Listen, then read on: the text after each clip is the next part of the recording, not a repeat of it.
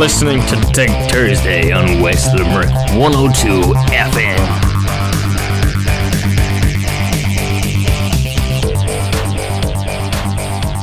Hello there, and you're very welcome to Tech Thursday with Patrick Sheehan. I'm here with you for the next hour or so. We're going to mix a bit of tech news in with a bit of music and things like that, so we're going to get right back on it now. What I do is I open up some of the main stories in tech news and just browse through them, see what new things are coming out, what updates, things like that are happening.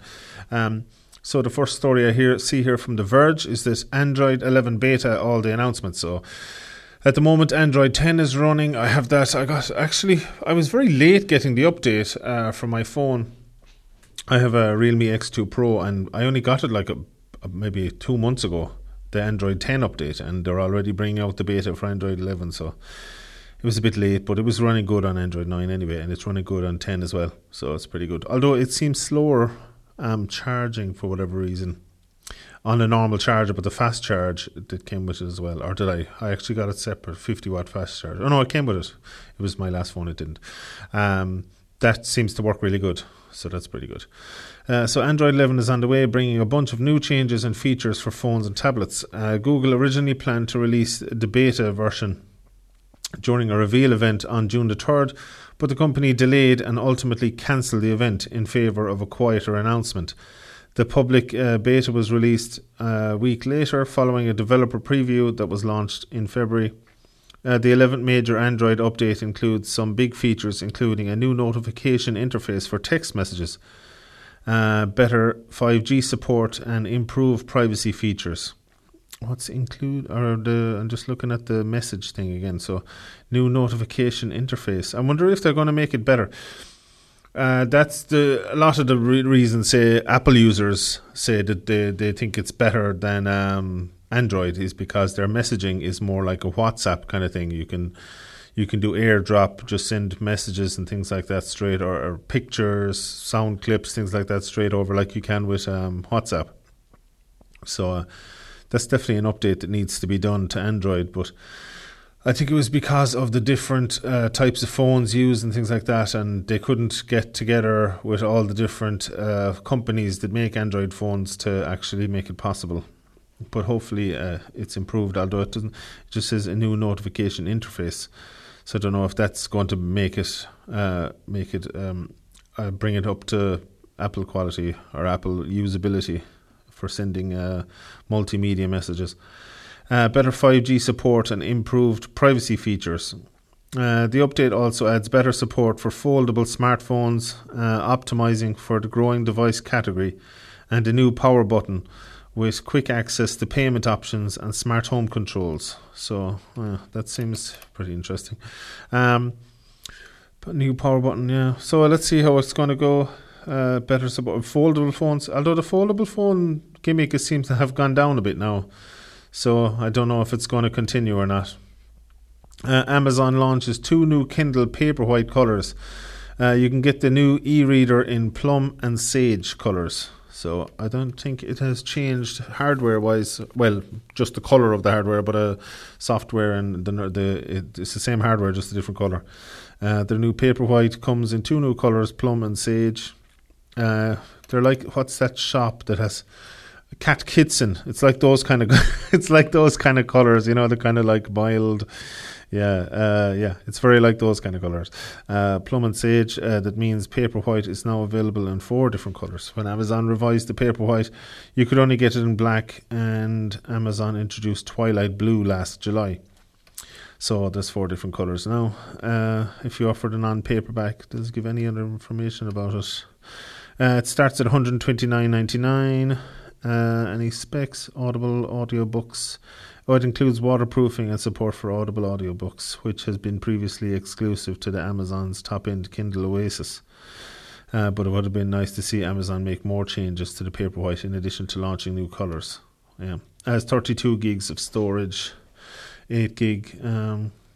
$129.99 for 8 gig and $159.99 for 32 gig of storage. So I suppose they're not very expensive. I haven't actually used tablets in a long time now. I suppose because phones are getting so much bigger I had a Samsung Galaxy Tab 2 or something, like the 10-inch one of those or 8-inch one, and I just found it kind of slow and stuff compared to phones and things. I don't know. I just either use a laptop or a phone. I was never a big tablet guy, but I suppose I never really had a good one, and the one I had was a bit annoying. I still have it. I actually tried it a few months ago. I hadn't used it in a couple of years, and it was almost unusable. It just like barely started up. I had to almost have it plugged in for it to work. I presume the battery's on the way out, so it was definitely a little worse for wear. But even from the very beginning, it wasn't great. It was only okay. Tesla becomes more valuable, or the most valuable automaker, as some workers contract COVID-19.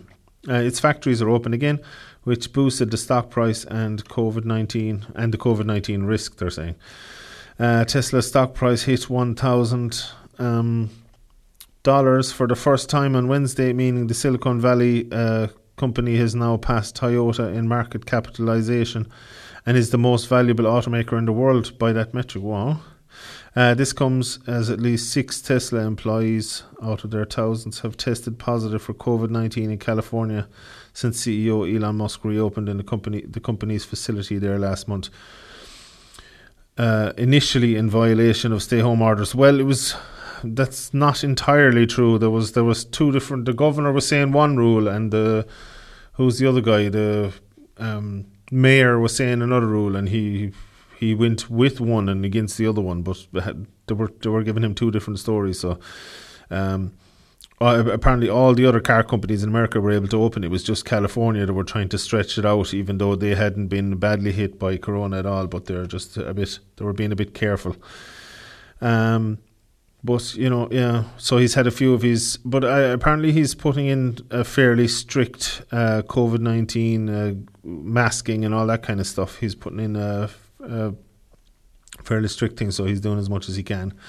But I suppose he doesn't want his company to collapse, and they say that they're, trying to save the world from petrol and diesel powered cars that are polluting the environment, and that their battery, and Elon was talking about that yesterday. He was saying that the life of his batteries, the battery packs they're making now, should be longer than the life of the car. That there are some cars that are coming to end of life, and the battery packs can actually be refurbished and used in, say, second-hand cars or something that the battery packs have faulted on, because they're outlasting the car by like 200,000 miles. So yeah, there's some end-of-life cars where they take out the packs, refurbish them, and put them in cars with, say, a couple of 100,000 miles that the battery pack has given up on, or some fault has happened, or it's been in a crash and needs to be repaired, and they've actually used them for them, and they can be recycled as well, he was saying. Although he didn't go into too much detail about that, because I've heard before that they're not that easy to recycle, lithium-ion batteries and stuff, so hopefully, he was talking about in future that they're going to have batteries that can do like 1 million miles. The battery packs you could even get a couple of cars out of them. You could bring your pack with you till the next car, and that they'll have, they'll recharge really quickly, and they'll last for like up to 1,000 miles without running out and things like that. But that's in the future. I think we have another Tesla story coming up later, but anyway, Tesla are doing good at the moment. They're recovering, and people are still buying them, I guess. And in some stats that they're the number one car company in the world, but I'm sure the other ones are still cranking out a lot of cars and things like that. Apple pulls podcast apps in China after government pressure. Pocket Casts. Oh, yeah, I've used that before. I think it's quite a good one. Although Podcast Republic is the one I normally use. But Pocket Casts and Castro are gone from China's App Store.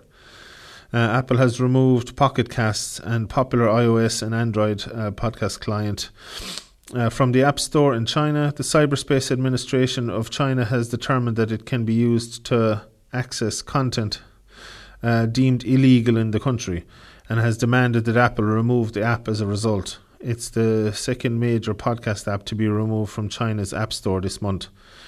We believe podcasting is and should remain an open medium, free of government censorship, Pocket Cast says in a statement posted on Twitter.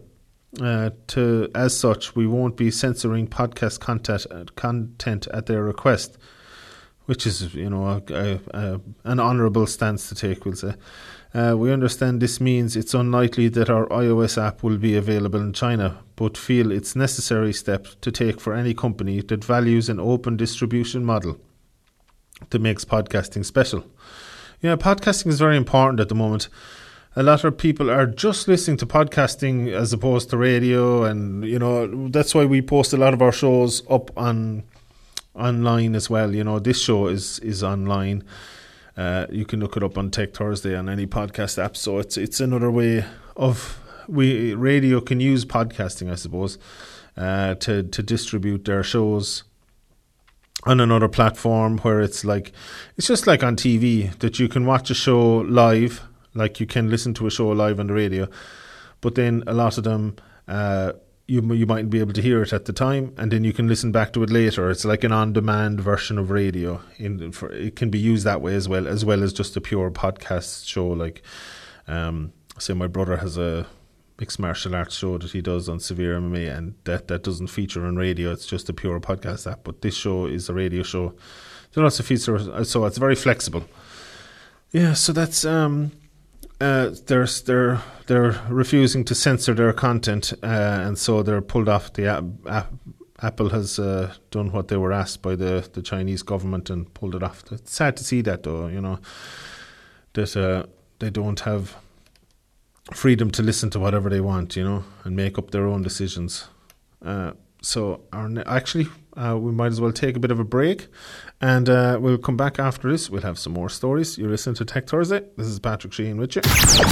West Limerick 102 FM. Welcome back to Tech Thursday. This is Patrick Sheehan with you until 3 p.m. SpaceX rockets will fly with software that you can find on your Android phone. So another Elon Musk story. He's SpaceX, of course, Doug and Bob, was it? Bob and Doug? Was it the two guys? Doug Hurley and Bob. Yeah, I was right. good memory. I usually have a terrible memory. But the first privately owned ship to take off and to dock with the International Space Centre, International Space Station. It went to the Dragon capsules and Starlink satellites. Are cousins to programs that, it's about the software. But anyway, during the week, the two boys took off, or last week, and everything went very well. They were the first, as I say, privately owned company, but they were working closely with NASA.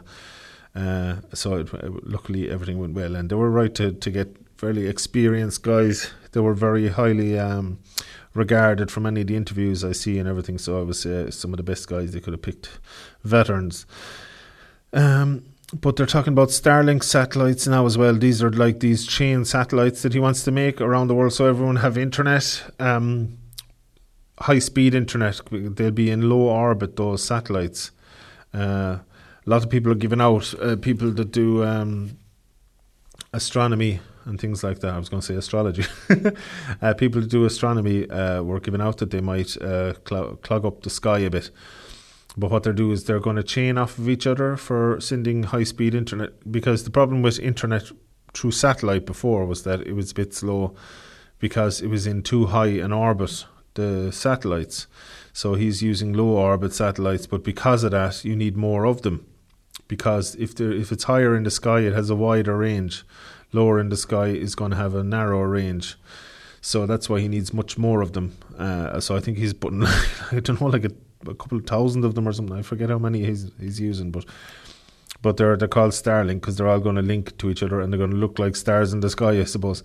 Our close cousins, the Falcon rockets and Dragon capsules and Starlink satellites are close cousins to programs that may be on your PC or phone, or the software that's used on them.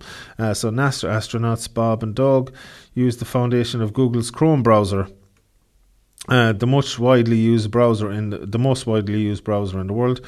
Every time they tapped the touchscreens, it controlled the Crew Dragon capsule as it flew into the International Space Station on the last 2 days of May.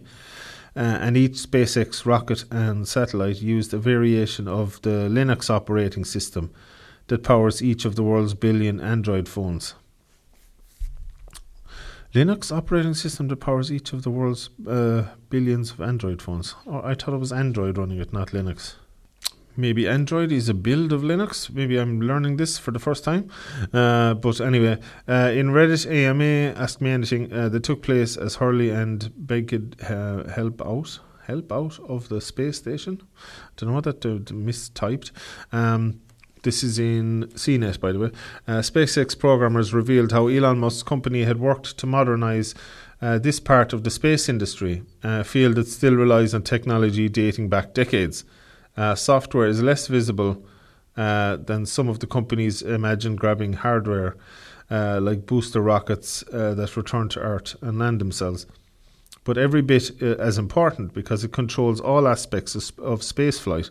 For example, software runs the SpaceX emergency abort sequence that lofts the Crew Dragon capsule away in the event of Falcon rocket exploding.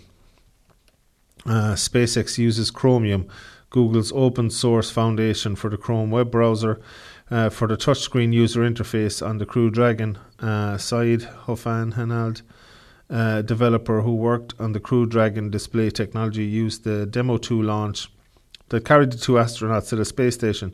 SpaceX began the effort to demonstrate its design ideas to NASA, but SpaceX stuck with it. Began the effort to demonstrate its design. Oh yeah, they were using it, trying to sell it to NASA or show it as an idea to NASA, but then they decided to go with it themselves as well. We like the modern features that comes with browsers out of the box. Yeah, I suppose it's one less thing to have to be doing. They can just get the good foundation tried and tested. You don't want to be trying out new things that could go glitchy and crashing and things like that. Whereas Android or Google Chrome, the Chromium, the open version of it, is quite good for that. So, next story. We're all sleeping worse due to COVID-19, study shows. That's actually kind of true. The last few nights for me, I've been very on and off kind of sleep. I think it's the weather as well. Well, this is probably in America or something, but for us as well, the weather has been very up and down.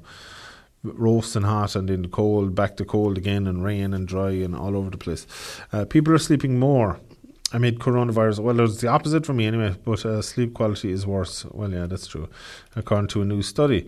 Spending more time at home due to coronavirus lockdowns has given people more time to sleep, but that sleep has been restful, according to a new study published in the journal Current Biology on Wednesday. The study from the University of Basel in Switzerland examined sleep patterns in 435 people during the strictest phase of lockdown in Austria, Germany and Switzerland from mid-March until April. Working from home let people adjust their sleep schedules to match their biological rhythms, often stayed up late and slept later, and keeping sleep more consistent between weekdays and weekends, reducing what's known as social jet lag. The new schedules also added an average of 15 minutes of sleep per night. The study found, despite this, sleep quality decline, participants reported. Yeah, that sounded very positive. Like, you can just sleep at your natural time. When your body is tired, you just sleep and you wake up naturally and then you work. But apparently it doesn't work. Maybe people need kind of a routine, or need, there's good... a kind of a strict routine for yourself. There's the benefits to that as well, and it gives you some motivation or whatever, I suppose. Usually we would expect a decrease in social jet lag to be associated with reports of improved sleep quality. Cognitive neuroscience and study co-author Christine Bloom said in a press release. However, in our sample, overall sleep quality decreased. We think that the self-perceived burden, which substantially increased during the unprecedented COVID-19 lockdown, may have outweighed the otherwise beneficial effects of a reduced social jet lag. So they're thinking it was the stress of the pandemic, worsened sleep quality. Yeah, so yeah, that's I'm sure that's quite possible. A lot of people are very worried about it. So might take a bit of music now. We'll take a bit of a song. We'll come back with some more tech news. This is Patrick Sheehan with Tech Thursday, and we'll be back after this. And you're very welcome back to Tech Thursday. Patrick Sheehan with you until 3 p.m. Amazon announces a new 1-year pause on police use of its facial recognition tech. So the moratorium follows protests against police brutality and criticisms against Amazon ties to law enforcement. So there's kind of an all-out war in America at the moment and spreading to other countries. There's I wouldn't say an all-out war, but there's definitely social media run on police and police brutality and things. And you know, police brutality does exist, but I don't know if it's as widespread as it's been made. It's like every single police officer is beating up people and they're all racist and they're all, I don't think it's that bad, and they have a very tough job, and the 99% of them, I'm sure, do it really well, and they do a job that most people couldn't do. And they as somebody said, they were talking about 9/11. You know, when people were running out of the buildings after getting hit by a plane, the police and the firemen and those were running in. You know, and they were dragging out injured people, and they were saving lives, and the buildings went down on top of them and so many died and everything. So in that way they're heroes, you know, and they're you know, that's the case in a lot of incidents. You know, when bad things are happening, everyone else is trying to get away from it. And like I was out one day and two guys were beating the hell out of each other, you know, and I was like, I was in shock, you know, and I was like, you get out of here just in case you get involved, or and there was another person was calling the guards, you know. The guards just they come and they go into the middle of it where your natural tendency is to like stay away from danger. They have to run at it, you know, and it's a very tough job, and sometimes they don't get enough credit, you know. But anyway, Amazon's facial recognition software won't be used by police for the next year. The company announced on Wednesday, so they were using it to catch different criminals. I presume I don't know like was it used in CCTV or was it used in different things? I'm not sure where they were using it, but they were using their technology anyway, and they're stopping them using it. So the tech giant announced a 1-year moratorium on the use of the technology for law enforcement after weeks of protest against police brutality. The company will allow commercial uses of facial recognition and uses by organisations like the International Centre for Missing and Exploited Children to help find victims of human trafficking, Amazon said. So they're going to, I think we have a bit more about that later, about films and things like that. If not, I can talk about it anyway. But a project to analyse raw sewage may give early warning on virus. I was actually read something about this, or I saw a YouTube video about this a few weeks ago. That, and this is an Irish story. This is in RTE Tech News.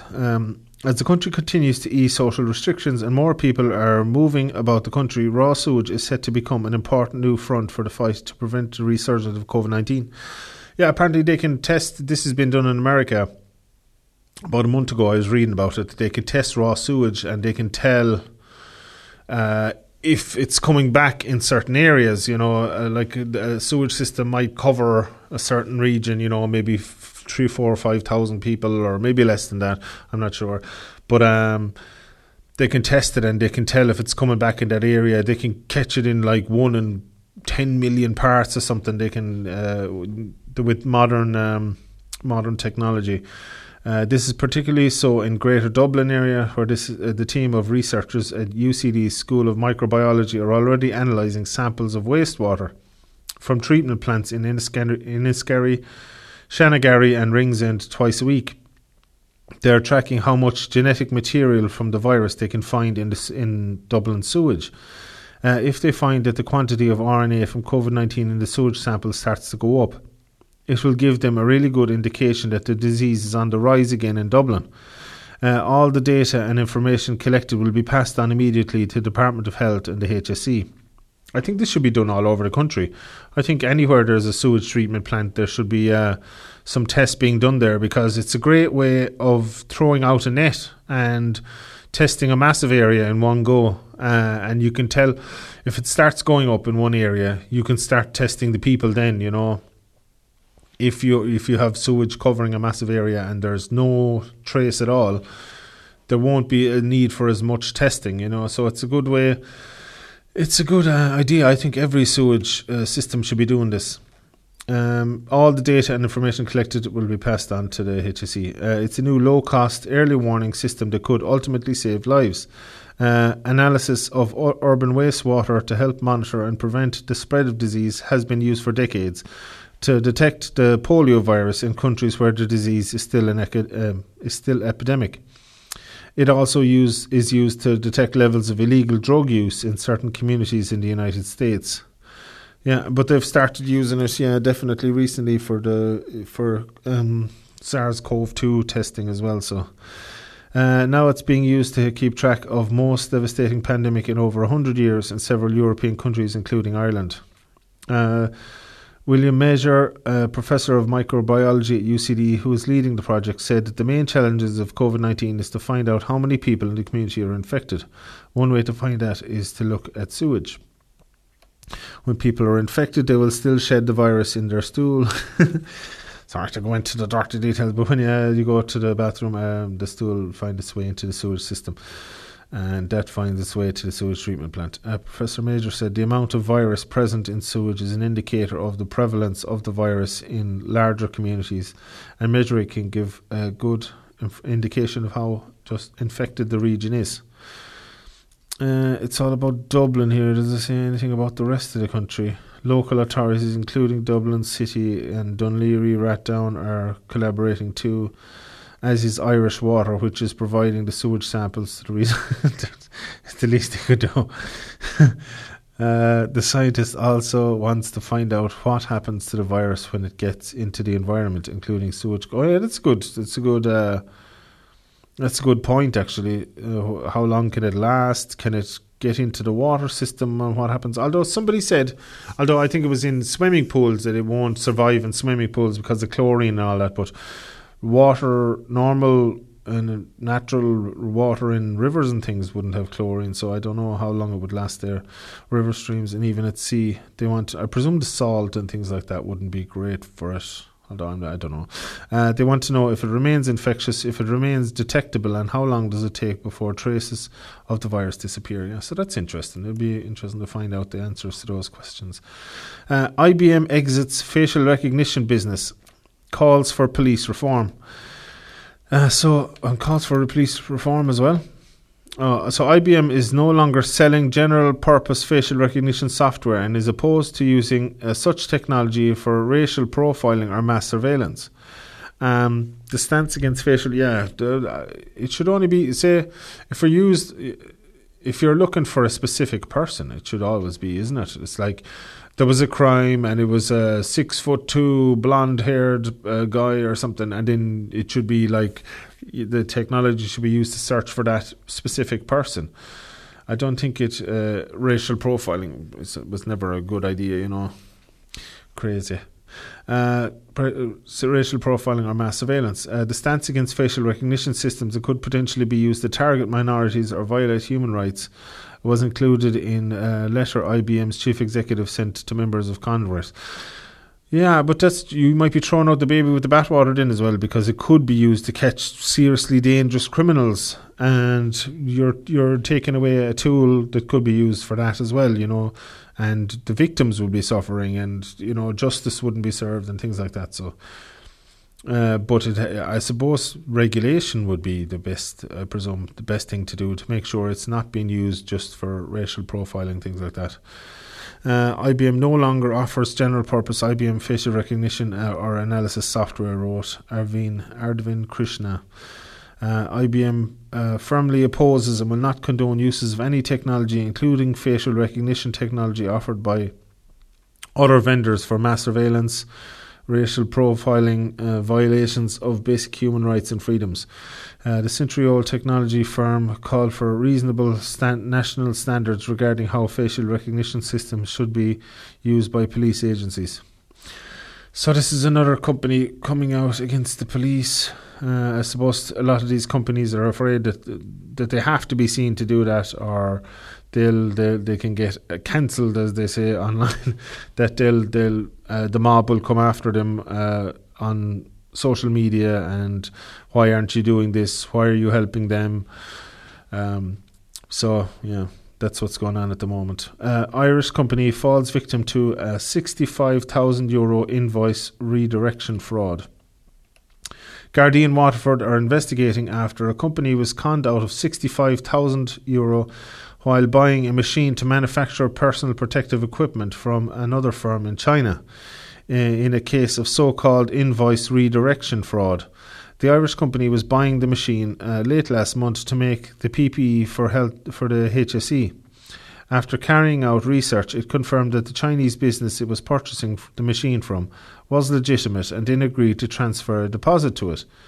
But after this, it received emails from fraudsters that pretended to be from the Chinese firm that the deal had been made with. The messages contained bank account details to which the deposit was to be moved.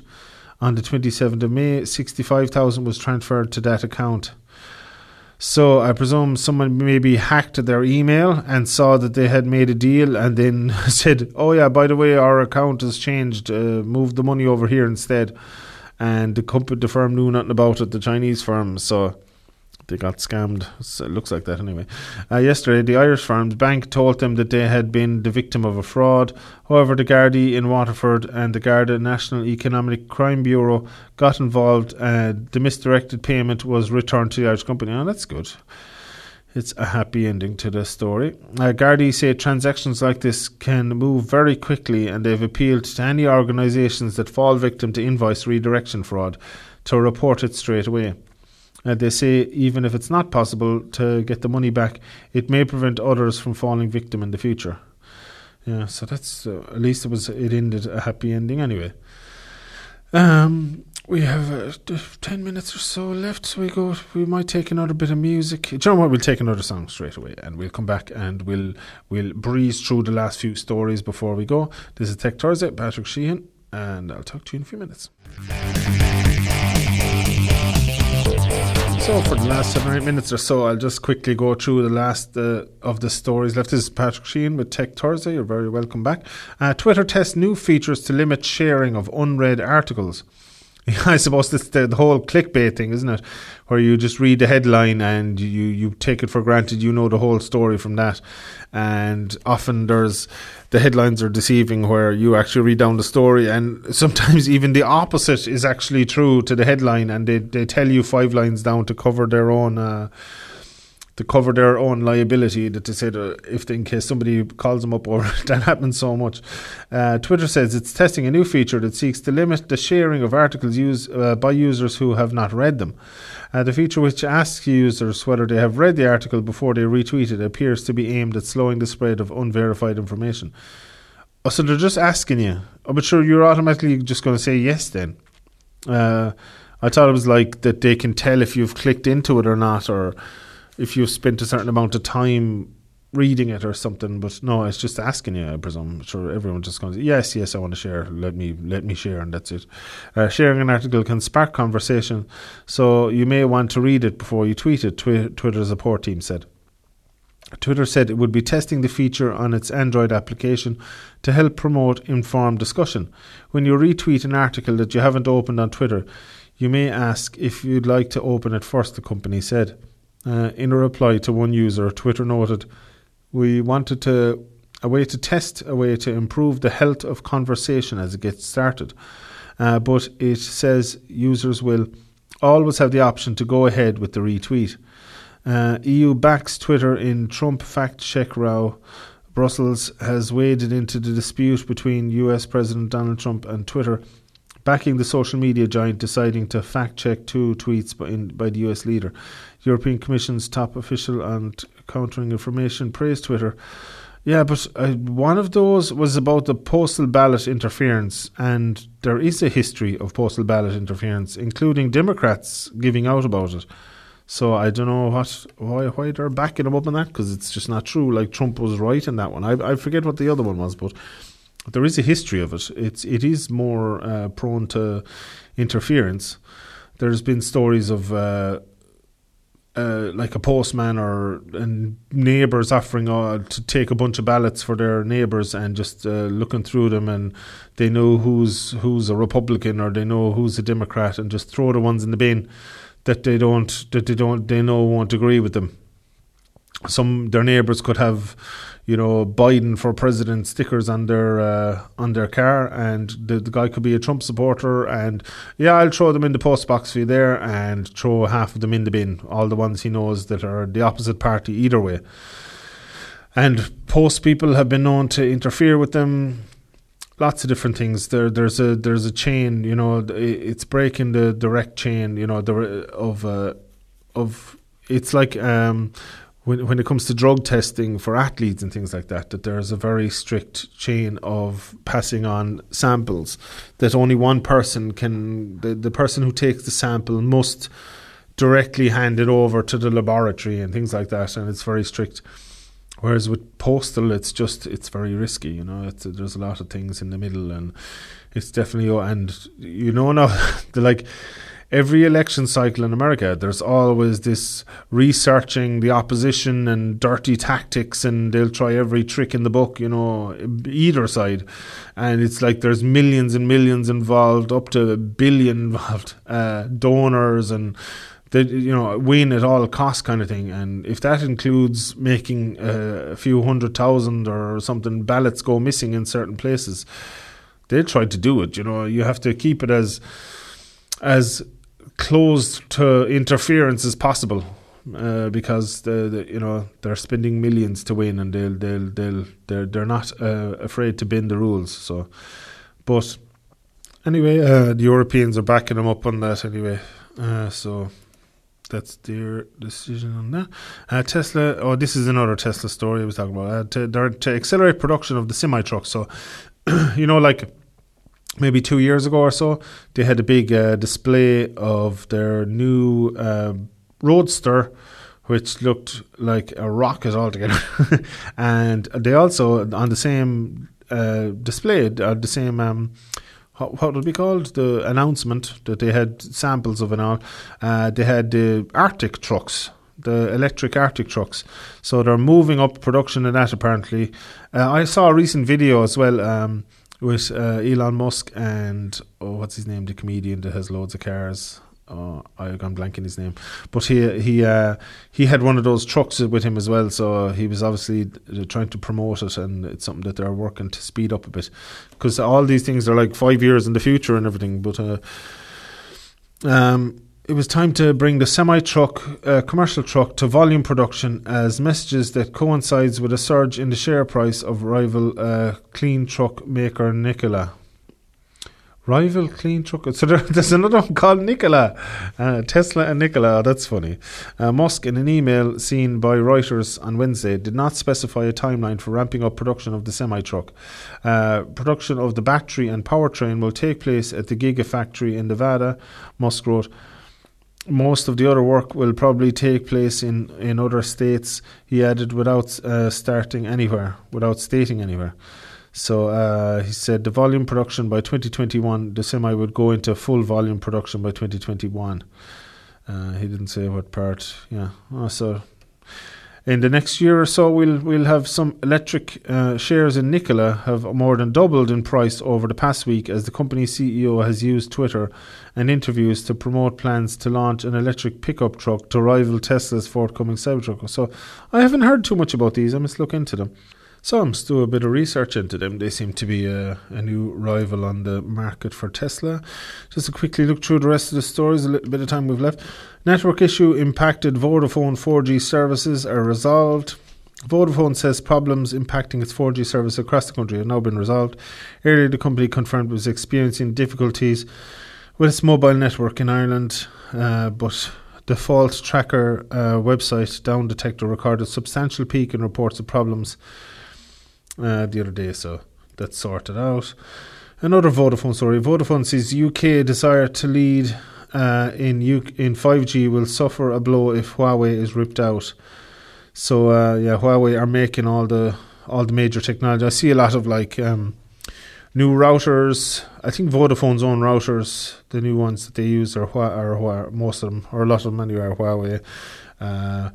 A lot of the fibre to the home units and all that stuff is Huawei. They do make a lot of high speed technology, and I suppose they're cheap as well, and they're pretty reliable technology. But they're saying there's connections with the Chinese government and monitoring people and all that kind of stuff. But we'll have to wait and see where that ends up. Another story is privacy automation startup Etica raises 13.5 million.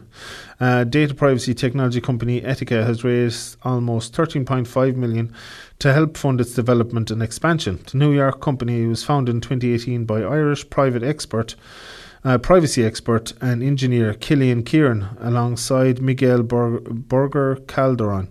It focuses on automating and making simple the data privacy process for businesses.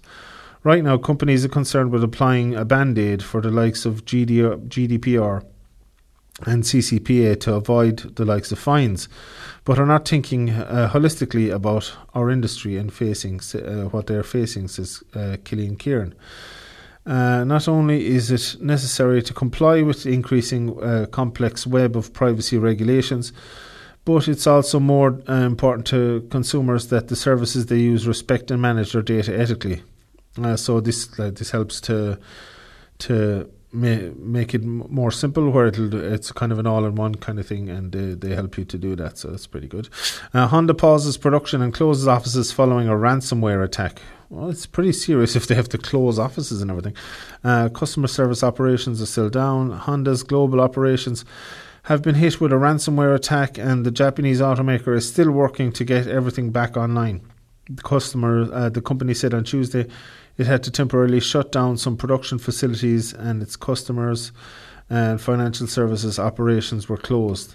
There is no current evidence of loss of personally identifiable information, Honda said in a statement to The Verge. We have resumed the operation. We've resumed production in most plants and are currently working towards the return to production of our auto and engine parts in Ohio. Oh yeah, they do a lot of building in America. TikTok is having a great 2020. It says here.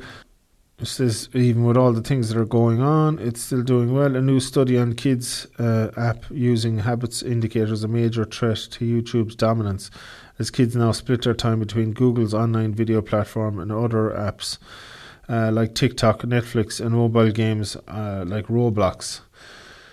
Yeah, so that's becoming more popular. Intel's 3D stacked Lakefield chips are here to take on ARM in laptops, tablets and foldables. So Intel have a new batch of chips. They're ready to take on ARM and Qualcomm. Their 3D stacked Lakefield processors are finally getting an official debut. Is there any stats there for them? They're designed to power smaller ultralight devices, the first three of which have already been announced. In the Galaxy Book S, ARM model to powered by Qualcomm Snapdragon 8CX, the Lenovo ThinkPad Fold. Does it say much about them? 56% smaller area than the previous ones for up to 47% or up to 47 smaller board size, compared to an Intel i7 core 8500Y processor. So they'll have similar power but smaller size. Lakefield chips, the Core i5 L16G7 and i3 L13G4, and since they share an architecture with Intel's latest 10th generation Ice Lake chips, both of the new chipsets also benefit from common features like Intel's 11th generation graphics, integrated graphics, support for Wi-Fi 6, clocked faster. The i5 clocked faster, 1.4 gigahertz base frequency, 3 gigahertz single core turbo boost speed. Yeah, they're just new, faster, smaller chips. They always have to get smaller. Somebody was saying that the day is going to come where they won't be able to. I think that's all the stories for today. Yeah, that seems to be it. Hope you've enjoyed Tech Thursday and a bit of music mixed in with it. This has been Patrick Sheehan. You can listen back to Tech Thursday anytime on any of your favourite podcast apps. It'll be up by this evening. But all the previous episodes are up there as well. So thanks for listening. I've been Patrick Sheehan. This is on West Limerick 102, and I'll talk to you next week. You're listening to Tech Thursday on West Limerick 102 FM.